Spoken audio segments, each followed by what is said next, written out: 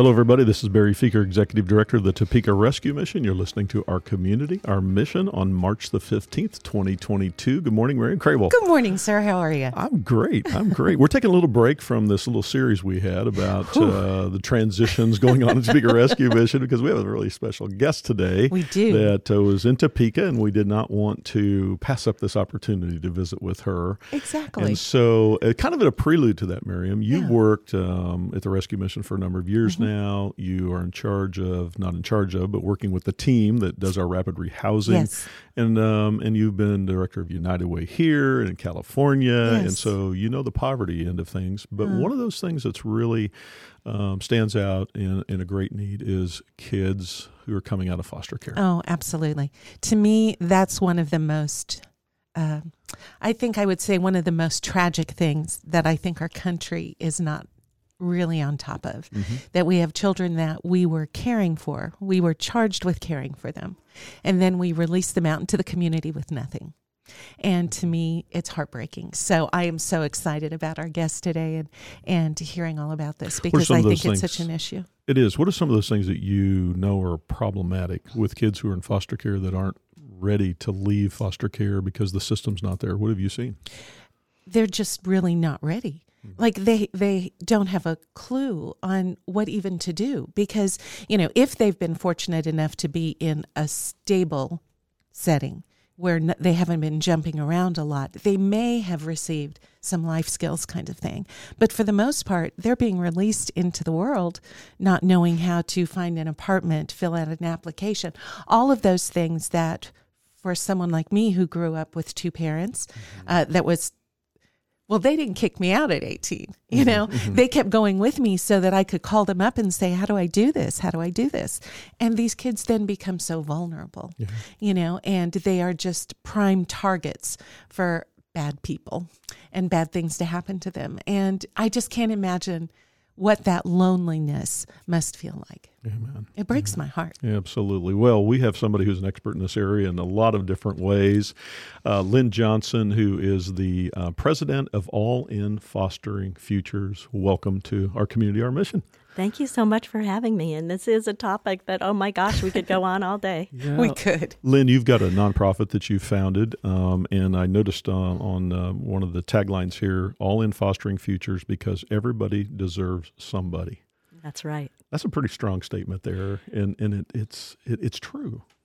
That came from one of the kids who aged out of foster care, who had spent 18 years and had 18 moves. Oh. And when he asked me to do a nonprofit, he said, please, Lynn, everybody deserves somebody. Yeah. And that's where it started from. And we're noticing other nonprofits. We've said, will you use this? So others are picking this up. Everybody deserves somebody. That's our one of the things we keep emphasizing here at Topeka Rescue Mission is everybody matters. So it's along those same lines that, when Christ was asked what the greatest commandment was, love God with all your heart, soul, mind, and strength, love your neighbor as yourself, meaning everybody matters. Everybody deserves somebody. And that's what you've done. Well, Lynn, you've done a lot of things that have been combating poverty, foster care issues, and so forth, and now this nonprofit. But I want you to just kind of tell us a little bit about your background here, but one of the things you did is you worked as the Assistant Secretary of the Administration for Children and Families in the U.S. Department of Health and Human Services. That's kind of up the food chain there a little bit, right? A little bit. So talk about how you got that appointment and what that did, and maybe a little bit before that, since then, and a little bit more what you're doing today. Thank you. And thank you so much for having me here today. I love sharing this journey so that others want to get involved and help take care and love up kids. The little bit about me, I started for 18 years as a probation and parole officer. Okay. And one of on the ground. And one of my guys came in after spending several weeks working with social services before it was human services and said, please let me go back to prison. I'll use drugs to get a dirty urine, and I need to go back. And my question was, why? Why? You're doing so well. Mm-hmm. And he said, I just spent 3 weeks with social services. I need some time to clear my head. And that made me realize that the helpers in the country, all the rules and regulations make vulnerable people have to jump through so many things. They'd rather be in prison to clear their head than have to jump through all these hoops just to get a little bit of help. And that started my journey, actually, I was then asked by a governor to work in the human service world. I said yes, put my yes on that table, and then moved forward, left working with the governor, and I get a call from him that said, there's a county that's hiring a director. Why don't you see if you could use your Christian values to make a difference? They'll never hire me. And he said, you're just chicken. That didn't work very well for me. So I applied because I knew they'd never hire me and I can then not be chicken. They hired me. So I remember saying to the staff the first day, if you can treat and help offenders, you can help everybody. And they rolled their eyes and they're so, for a mom of teenagers, that was really hard. Yeah. Going from there, I decided I pulled all the county, it was a county human services together and said, let's eradicate poverty. And someone actually popped off and said, so you want to prove Jesus wrong? Because he says there will be poverty always. I said, no, but I think he'd like us trying. Sure. So we actually pulled together and created what's called the Jefferson County Prosperity Project. Eradicating poverty didn't have a good letters to put together. And we brought in people and said, do you want to get out of poverty? And it was homeless individuals. It was people that had been generational poverty, and wrapped around our Head Start that everybody in Head Start is 100% of poverty.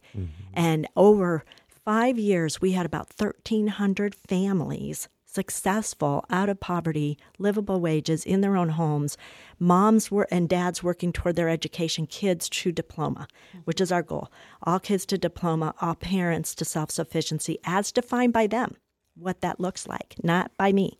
So we've been really successful. In the middle of that, I get a let me pause on that. Okay. That outcome is phenomenal. It's amazing. So what's happening to that program now since you had that kind of success rate? It's still functioning. COVID really put a dent in some things, but it's still moving forward. We did not use any case management. We used coaches, and we had 4 coaches. That's all we've ever had. And it's hard to get staffing right now. Even the coaches have been either getting different jobs or not working with us anymore. And without the coaches, we can't be successful. So post-COVID, which we think maybe we're getting there, right? Maybe with prayer and more prayer, that could be revived again and maybe taken beyond where you established that. Wouldn't that be fantastic? Yes, needs to be. We've had a few states ask me if we could replicate it there. My director, who ran that program for me, and then I left, was the magic and the faith and the joy that kept that going. She is amazing. But we really did, as every Wednesday, once a month, we had dinners together with all the families that want to get out of poverty. And I had people who literally would say, yeah, right, you're another program. And there's only one time that I thought, that person's not going to be able to make it, because they were so angry and so not believing that things could work. But as we moved forward around that table, we always had everybody say, tell us something that you're really proud of today, which we found out there was almost nothing when we started. And the kids would say, I sat still for 1 hour in kindergarten today. And the parents would say, I actually am going to get a dental appointment. I scheduled it, because dentists and doctors is not what the families were doing. And they'd go around the table and say what they're proud of. Kids would go with the nannies and do reading and fun things. And then the parents would say, what's the barrier? What's the challenge? And they helped each other. And myself, my staff, we would sit back and watch. So kind of like a team together, weren't they? Yeah. They created the community. And I put duct tape over all my staff's mouths, because for me as a parole officer, I tell you what to do or you go to prison, right? And so for social workers, we believe we have the answers. But really, the staff have the answers, or not the staff, the families. Yes. And so when I say getting to self-sufficiency to get to success as defined by them, I really mean that. So their goal might be just one step. I'll tell you a quick story on that, and you've probably seen this. When I asked a mom why she was wanting to be in this voluntary program at the beginning, she said, because I want life better for my kids than for myself. When I said, so what about you? She goes, what? And it was silent. And then she said, no one's ever asked me about me before. She said, I want to be on the show The Biggest Loser. And all I thought was, I have no way to do that. But I said, let me dig deeper. Why? She said, I'm very overweight. And I walk up steps to the 3rd floor in the project housing. My mom looked like me when I was a kid, and everybody made fun of me. My kids are getting ready to go into kindergarten and first grade, and I don't want them to be made fun of like me. So I called the mayor, because this was the whole community involved, said I need free childcare at a rec center with a free personal trainer. Done. He gave it to us. She started happiest as can be. Well, the personal trainer was a former Marine. And after about 3 weeks, then I got a phone call, and it was all 4-letter words, and she wasn't too happy, and this is not good. And what we found out was that she had been assaulted, never dealt with it. This guy pushing her was scaring her and triggering her. And so the mayor called and said, I guess the project isn't working. And I said, yes, it actually is. Because of that, we were able to get her into counseling. He found out that she had diabetes and got her into nutrition classes. And so as she continued to move forward, in spite of that first hiccup, I watched her lose weight. She beat me in a 5K. She lost 150 pounds. Wow. And, well, it's not saying much to beat me in a 5K, but she did. One. I know. And then she designed her own bachelor's degree and got it. It was human services with advocacy and something else that the local university let her do. And then she did her master's. And then we hired her at Human Services. And had she not done it her way, losing weight first, moving forward with confidence, she would not be where she is today. But we had to say, your way, your success. Second thing she did with this is her kids were 2 boys, rambunctious boys, and the teachers kept saying, you're just a really bad parent. You don't know how to parent. You're a low-income parent, right? Those kind of things. And she said, please just test them. I think they're gifted. They would not support her on that. So we raised the funds to support getting them tested. They both skipped 2 grades. So they ended up in a gifted school. They play every kind of guitar, drums, music, fiddle, everything you can imagine. And they also sing, and they are wanting to be aeronautical engineers. So when you see the start of that, we broke the cycle. Yeah. And the kids are now doing well. She is proud of herself. She came out to D.C. to see me when I was, she loved President Trump, so I had an opportunity to bring someone out, and she got to see her hero. And then she is continuing to do well. Wow. But that's how you eradicate poverty, one person at a time. Well, and you didn't give up when it didn't fit the mold or the original plan. Yeah. That plan, God had a plan for the plan, but it wasn't the plan that was laid out in the beginning. That's right. And so you said, okay, we're gonna adjust. Yep. We're going to learn and adapt, and that's what you did, and that's what we fail to do so oftentimes in programs. Yep. And so, sorry to kind of rabbit trail with you on that, but I wanted to hear about that poverty piece. You were explaining to kind of your journey here. So go ahead and go back to that. But I think what you just shared with us is phenomenally important that we could spend a lot Hours of time on. learning from Right. you on this. But yeah, go ahead and catch us up. So then the next step was I got a call from the White House asking if I'd like to run human services for the country, get to the same kind of outcomes. I was a very outspoken person about too many rules and regulations that keep people in the book instead of getting to outcomes and success instead of just compliance.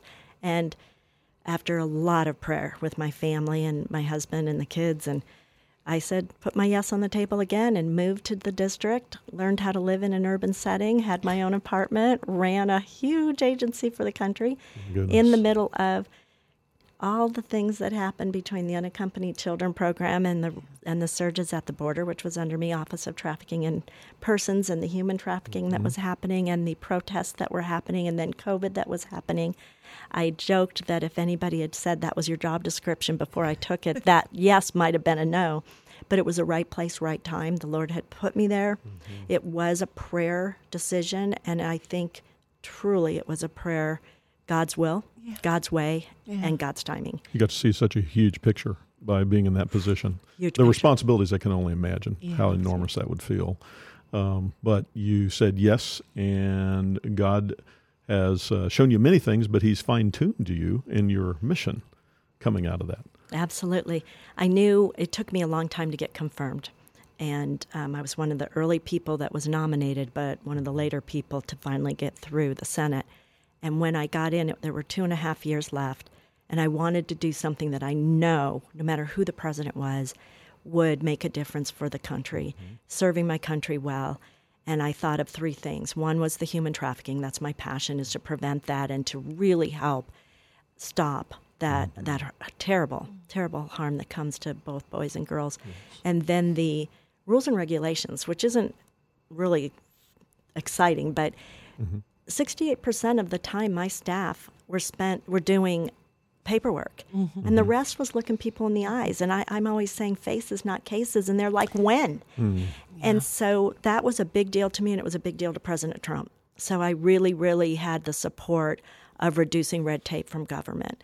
And the last piece I looked at, we were already doing, on the front end of child welfare, 62% of kids are removed because of consequences of poverty. 62%, that's a lot of kids that are in the child welfare system because of the system deems their parents not able to take care of their basic neglectful. needs. Neglect, okay. And neglect is defined different in every state.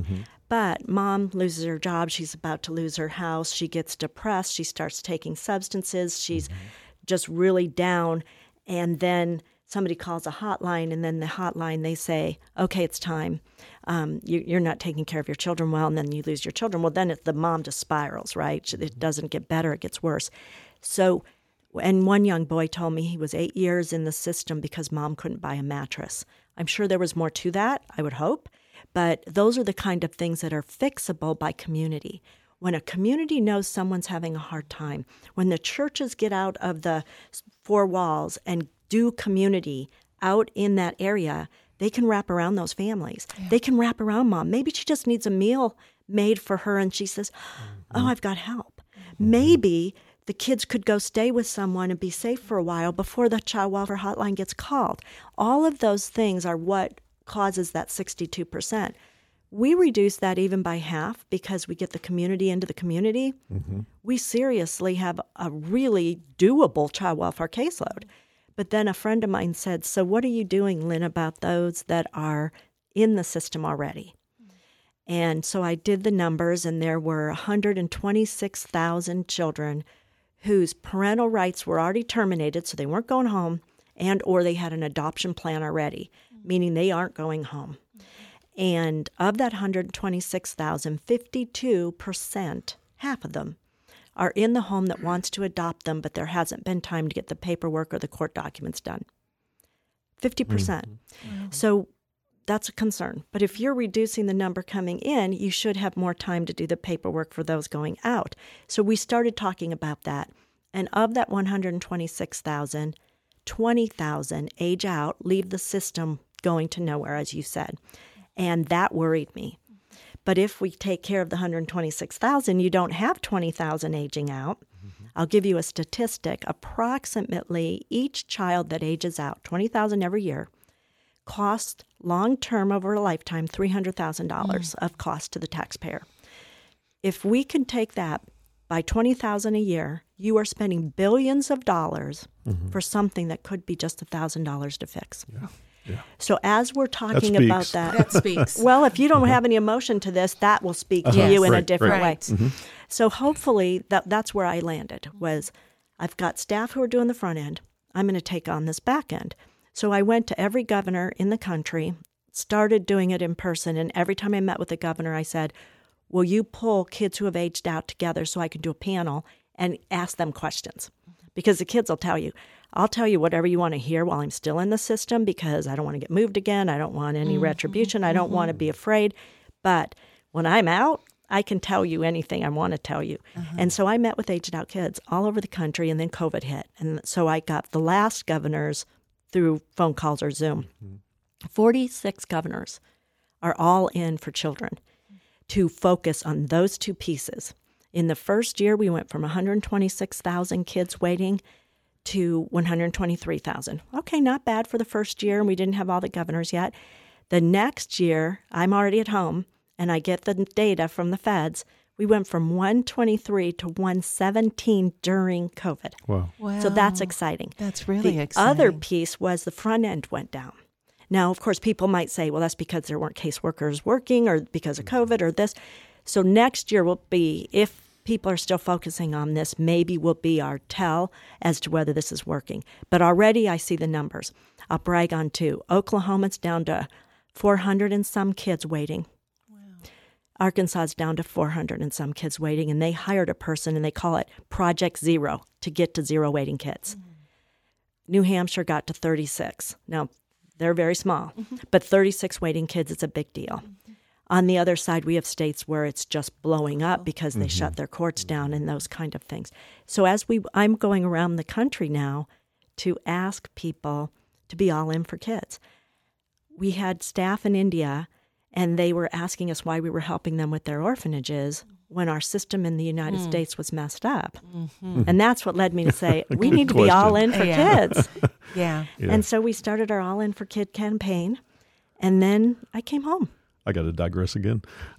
How you went into this huge system on a national level. You were directing HHS and seeing all the problems. How did you not lose your hope that this could ever be fixed? I mean, you're kind of an incurable optimist, I'm sure, but how did you say, okay, in spite of all of this brokenness, the suffering, the system, the processes over people, how did you come up out of there and be what you are today? Well, thank you for saying that, but I think I got through that. I know I got through this because of my faith.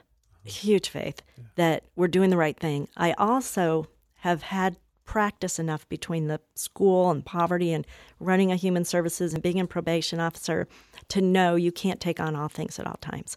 So by really focusing on just a few things and saying this is where I'm going to go, and I also worked with the staff a ton because I'm going to leave.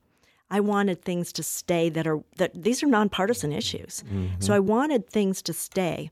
And I wanted to let the staff know that even though I was appointed politically, they were cared about. And that helped a lot. And there was more prayer in D.C. during this administration. We had people from the White House would come over and pray with us. And I'll tell you, my favorite piece is I went out to go to the White House my first time. And you have a driver that takes you around to meetings in the district because there's never any parking, and et cetera. And I didn't have a car. But I get in the car, and he says, I have a feeling you're a woman of faith. I'm in the back seat of one of those big black cars. And I said, okay, yes, I am. He said, can I pray for you? I'm a pastor. Comes to be my driver was a pastor. And so every time I went somewhere, we prayed. And he just kept me. I kept saying, the Lord is giving me an angel in the weirdest places. It's just everywhere I went, somebody was wrapping around helping. And that's how when I said, I know this was God's will, he wrapped me around with so many angels. It was unbelievable. And I know we can do this. We cannot be the government. We have to be nonprofits and faith-based groups and corporate, Why can we not be the government? Government alone cannot do this. If they did, the numbers wouldn't still be going up. So what is the role of government? I think the role of government, let's use these kids for an example. If we get 127,000 kids, 117, whatever the number is, into forever homes, and we've reduced the numbers coming in, those that are left that are really, really difficult and need a lot of help, government is the right place. For those individuals who have disabilities that forever will need some government assistance, that's the right place. For the family that's making 190, 230% of poverty, the government should be that quick, help you out, and then help you move like a trampoline to the next step. Then the community picks that up. But I think we've seen this. As government handles everything, our numbers get worse and our families are hurt. And we only respond to crisis. And people in government know that too. They just don't know how to get out. They don't know how. And, here's another example. And this is why I think it was easier for me is that I practiced this learning by listening to those I served. Somebody who lost their job knew they were going to not be able to pay rent, went to go get help. And until the crisis happens and you're 2 weeks late with your rent, you can't get the help. But by then the landlord is kicking you out. And then, so we wait for crisis, which is like waiting for the heart attack to happen before we deliver the services. And that's how we operate. So by reducing red tape and reducing the compliance versus the outcome, I assure you, if you get to a successful outcome for a vulnerable person, you're going to be compliant. Unless you didn't cross a T or dot an I. But it's one of those things where you just need to move forward and help, not wait till crisis. So when someone says, I think I'm going to be, evicted because I lost my job and I know I won't have a paycheck because I fell off the roof doing HVAC systems and I broke my ankles. Believe them. They're not making this up. And maybe the 1% that want to fraud the system is not worth messing with the 99% that could get up and out. Good question. We don't want to keep them stuck in a spider web. Right. Wow. Well, yeah. You can tell you hit on one of my real. No, I appreciate that. I mean, you've been in the front row seat of the biggest human services organization in the world, probably. Not only the front row seat, you were running it. You've seen the assets and the liabilities of it. You've come out of this identifying the role of it, but saying it's not the answer. And then the answer lies within the nonprofits, the faith-based community. And so where does that take you now? And some people say, well, I've got that on my resume. I was the assistant to the Secretary of Administration for HHS. Matter of fact, I ran the organization right next to the president. But now you're on the ground again, going to battle, not just in maybe one location, but nationally, maybe even beyond that at some point. So there's just a ton of questions rolling in my mind. So what brings you to Kansas? What's this? I mean, you were divinely appointed into Washington. You've been divinely appointed all your life, obviously. What's the point of being in Topeka, Kansas? People are listening to our community, our mission, and going, "Wow, you brought in a heavyweight here from from D.C. Why here? Why not? Because you have the people, the heart of America in Kansas. You have people who care about kids, people who care about making a difference, people about changing.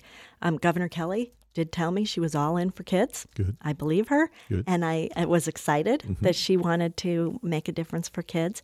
But as you're working throughout the country, I'm from Colorado. Kansas is my neighbor. So I love that.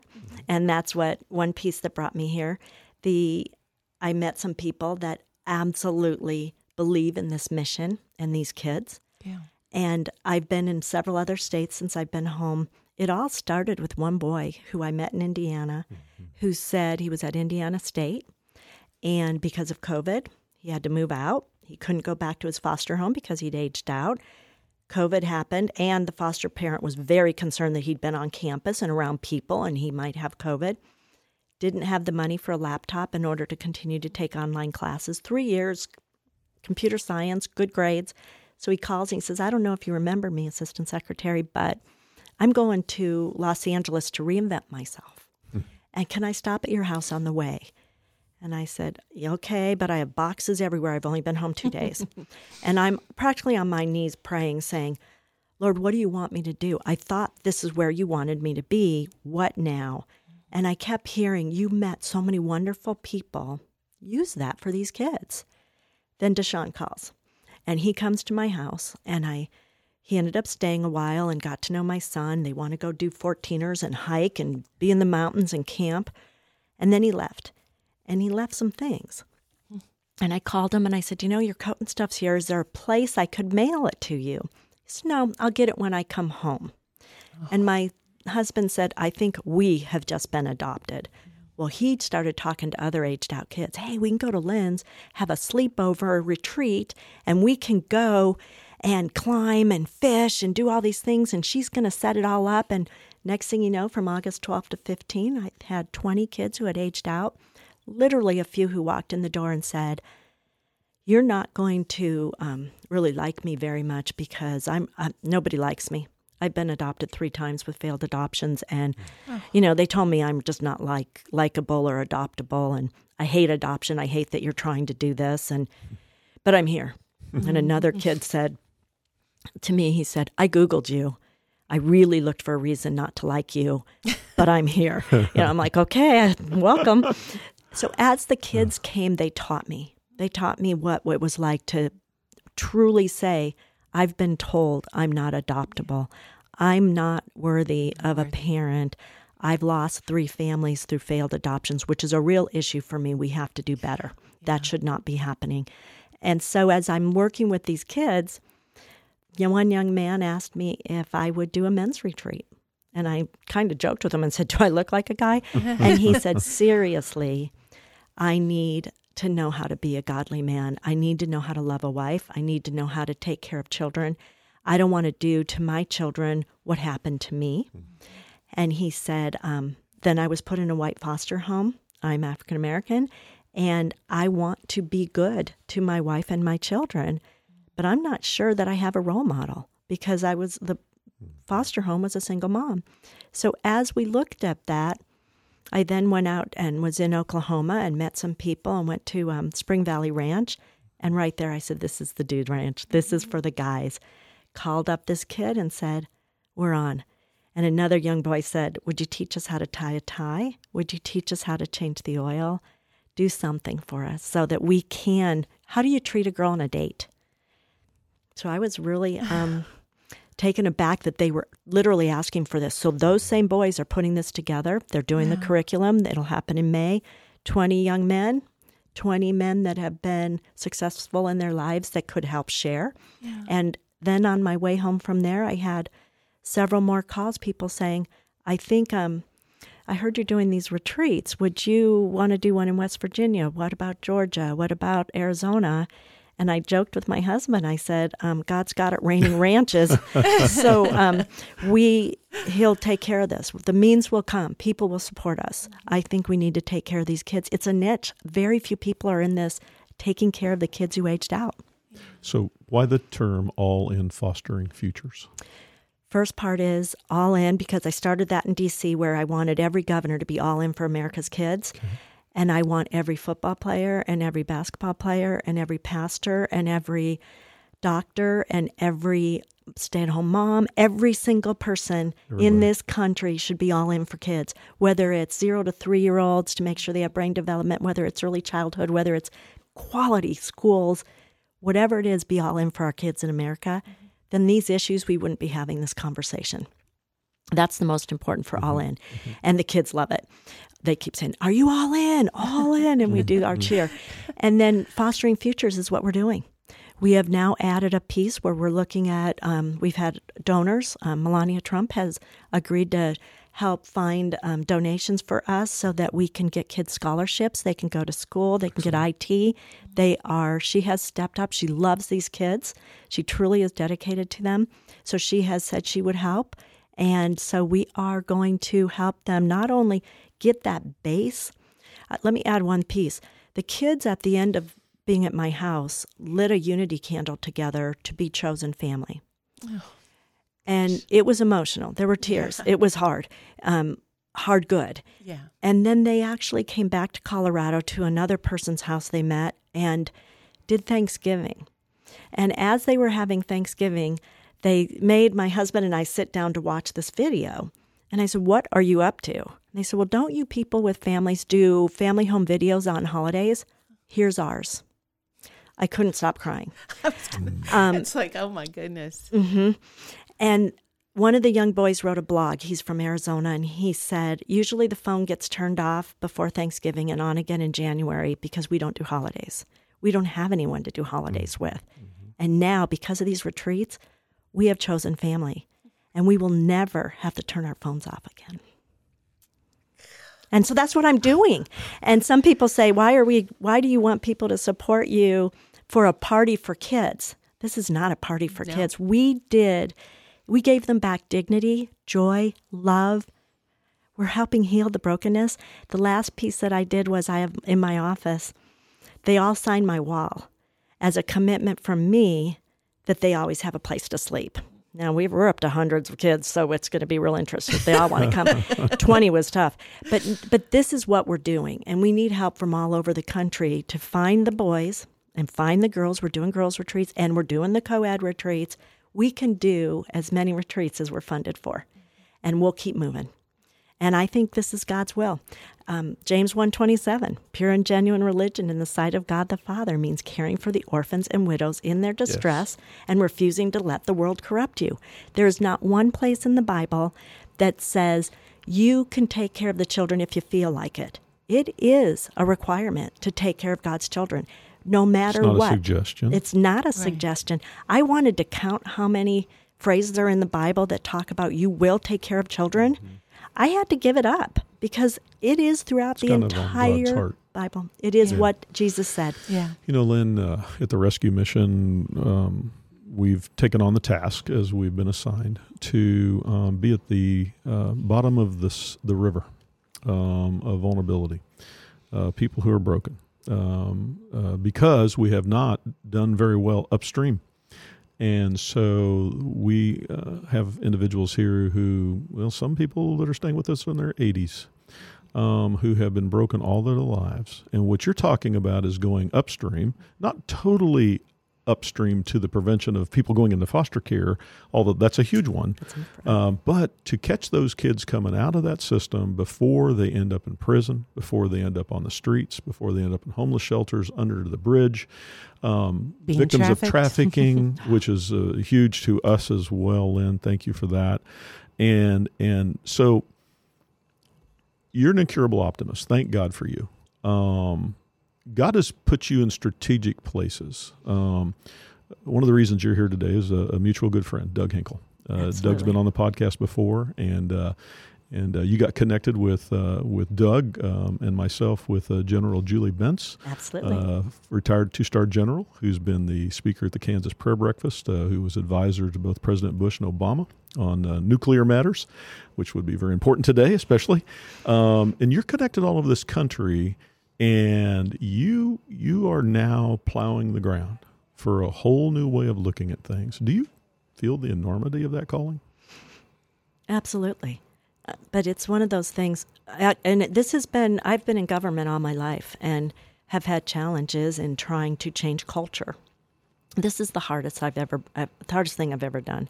Changing the culture, creating a movement, not a project, loving up these kids, because the kids, when they get too much love, it's hard on them. Sometimes there's some real triggering that goes on, Yes. and I want to say what I do wrong, and I learn from it, and I help them, and we work together. I do with them, not for them, ever. It's all dignity for me, and letting them know that Jesus loves them. But a lot of the kids have a real hard time with God. Why did this happen to me? Why was I assaulted all my life? Why was I homeless? Why did my dad not love me? Why? And some abuse in homes where they profess to be Christ followers and they were not following Christ. Absolutely, and that's a big one. Yeah. So I think that's where when we go into churches, we adequately train so that people that volunteer to adopt really know how hard it's going to be, especially if you take a child that's been abused already. And then moving forward, there have been my days when I've looked at my husband and said, I can't do this. And he says, yes, you can. Interestingly, all three of my kids have said, we're going to help you with this because we think it's the right thing. My daughter wrote the bylaws and the articles of incorporation. My son says, I'm your volunteer CFO. Thank you. If I just had somebody that could help me with technology more, I am so bad. So, the hard things, how do I print cards? How do you get letterhead? Those are things I just have not had to really worry about for. Back in my day, there was carbon paper to make things, it's just whatever we do. So this has been hard, and it's been frustrating. And there have been people who said, are you getting paid for this? And I'm like, no, I don't need to be. Why not? What are you doing? How are you paying your bills? And I'm thinking, that's the last thing you should be thinking about. How about how tired are you? The kids don't call until 11 at night when they're thinking about their lives, and you want to be there for them. So that's been the biggest thing. I keep saying, pray that I keep my strength and that this keeps working. But I have been down and I've been up. I know that. And but the support's been good. You've got a huge undertaking here, Lynn. Jesus, I always look at Jesus as a change agent. Status quo wasn't too cool with him, still isn't.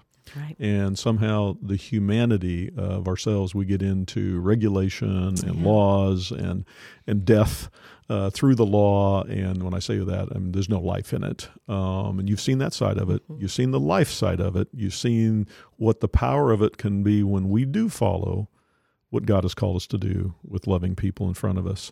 So, Lynn, I just want to say thank you we got a chance to talk here a few months ago over the phone and got a little understanding of what you were doing at that point. But to see you in person, to see this passion, two things before we close today. One is, what are you doing the next few days in Topeka, Kansas? What are you hoping to accomplish here? And then how can people join you? Absolutely. What I'm doing is I'm meeting people and I'm asking questions about Kansas and what the numbers are. I know that, and that we could do better. And there's no state that we can't do better in. And so that's not a negative on Kansas. Kansas has the heart, I said that earlier, with people wanting to make things better for the kids and families. But sometimes this is the most complicated system, and I think sometimes it's complicated on purpose, and caseworkers are tired. And so I want to do two things. I want to really encourage a caseworker support month in October to have everybody love up on caseworkers and starting now and do this until October and just let caseworkers know they are first-line responders. There is nobody that isn't important when they're doing this work. It's hard. And it's interesting throughout the country as all the first-line responders were getting the PPE and the other things for COVID. They didn't think about these people who have to walk into the homes of very difficult situations and maybe remove a baby or a child, and they needed PPE. So we were working on changing those laws. So that's the first thing is just remember the caseworkers. Yes, because they have their own trauma, secondary trauma they face, and it changes them. We're dealing with that here at the Rescue Mission through our trauma-informed care. And we are definitely losing caseworkers. Right now, it's every place I've been, they said we cannot staff. We don't have the staff, which now the workload's worse. Another reason to focus on these two things. I firmly believe in 24 months, we will have a system half its size if we do this right. So that's one. And the other piece is to bring people together to say, how can I help? Even if you're real close to not having silos in the work that you do, how can I help you build team in a different way? Sometimes it's easier when someone comes from the outside. And then I can leave, and they can be mad at me, not at each other. And so they say, what did she say? Well, that made sense. And how can I serve? All I want is to serve. I'm not here to come take over. In fact, I want to leave. I don't want to stay. I just want to help start. And so the states I've been in, it's been wonderful. And like I said, I used 2 states that I started in when I was still in D.C., and they're doing fantastic work, but it's working. When you see only 400 some kids in both those states, 36 in New Hampshire, we're doing something right. So let's keep that going, because at the end of the day, then the money can be reinvested on the front end, and we can help these families be strong. And when you help families be strong, take away child welfare. We reduce human trafficking. We reduce domestic violence. We reduce unemployment. We reduce suicides. All the other ills of society based on these two things can be touched. Some people have been in the system a long time say, well, Lynn, that's nice, but it's really a pipe dream. You don't see it that way. Absolutely not, because it's focused. And I'm seeing it work. I'm seeing the actual numbers go down. So do I think it's perfect? Nothing's perfect. Nothing. And I do think that there's people that really exist to keep the system in operation, and we're not. Explain that just a minute. You get paid to do this work. You say, this will never change. It never has.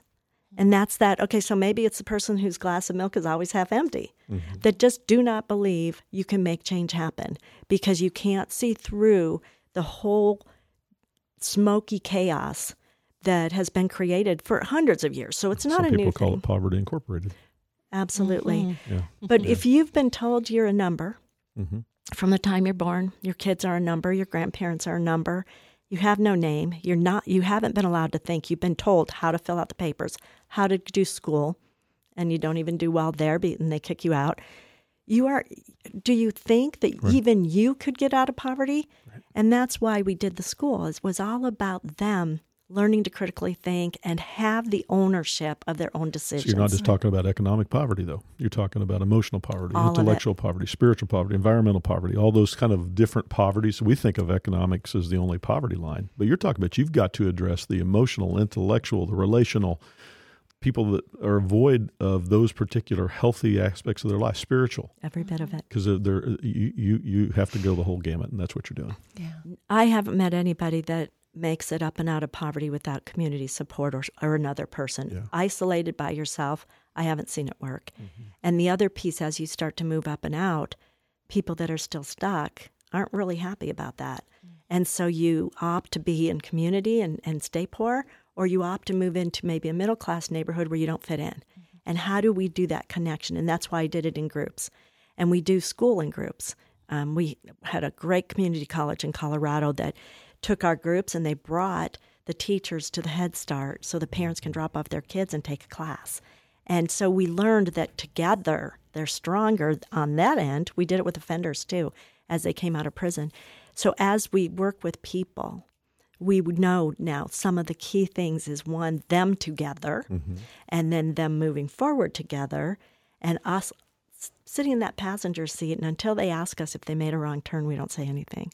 And letting them drive is really a big deal for dignity. So you're here now to fan some flames that have already started, a little bit of a fire, Fostering the Cause being one of those. Jared and Lamanda Broyles involved with that, and others here. But you're also here to start some fires. I hope so. And get them burning hot.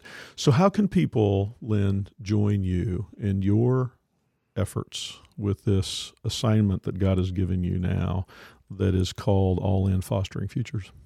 I think the first most important thing is they know how to contact you or Doug Hinkle or Fostering the Cause, or so many that I have met who said, we want to help with this, and just say, how can I help? What can I do? Everybody can do something. They may not want to adopt, they may not want to foster, but they can make a meal for a struggling family, mow the lawn, drive kids to school. Well, that's so complicated, Lynn. Can we do? Don't we have to really go and think about that one a while? You actually do have to think about it, but then you actually have to do it. Go do it. Oh, that's the hard part. Action, and this is a call to action. It's to dare greatly. Okay. It's to move into that movement.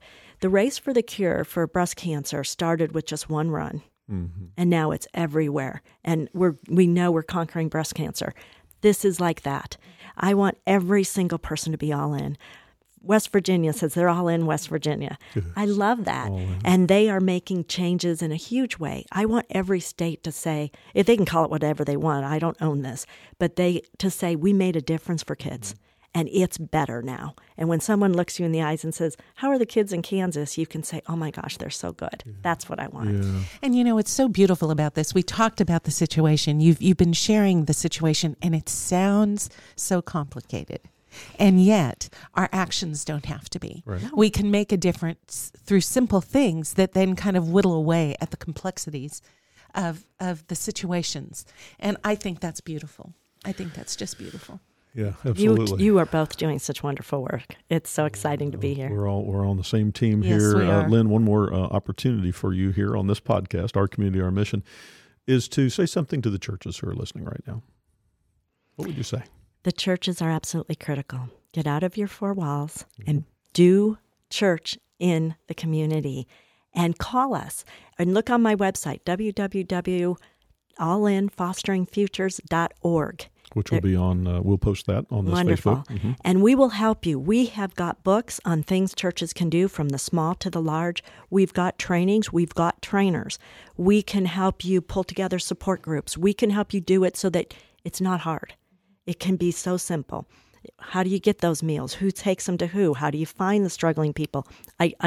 Some of them don't walk into church every Sunday. Mm-hmm. And so how do you do that? And we can help you. And the other thing we've said is if you're a church that's heavily resource those smaller churches that maybe get $5 in the basket. Mm-hmm.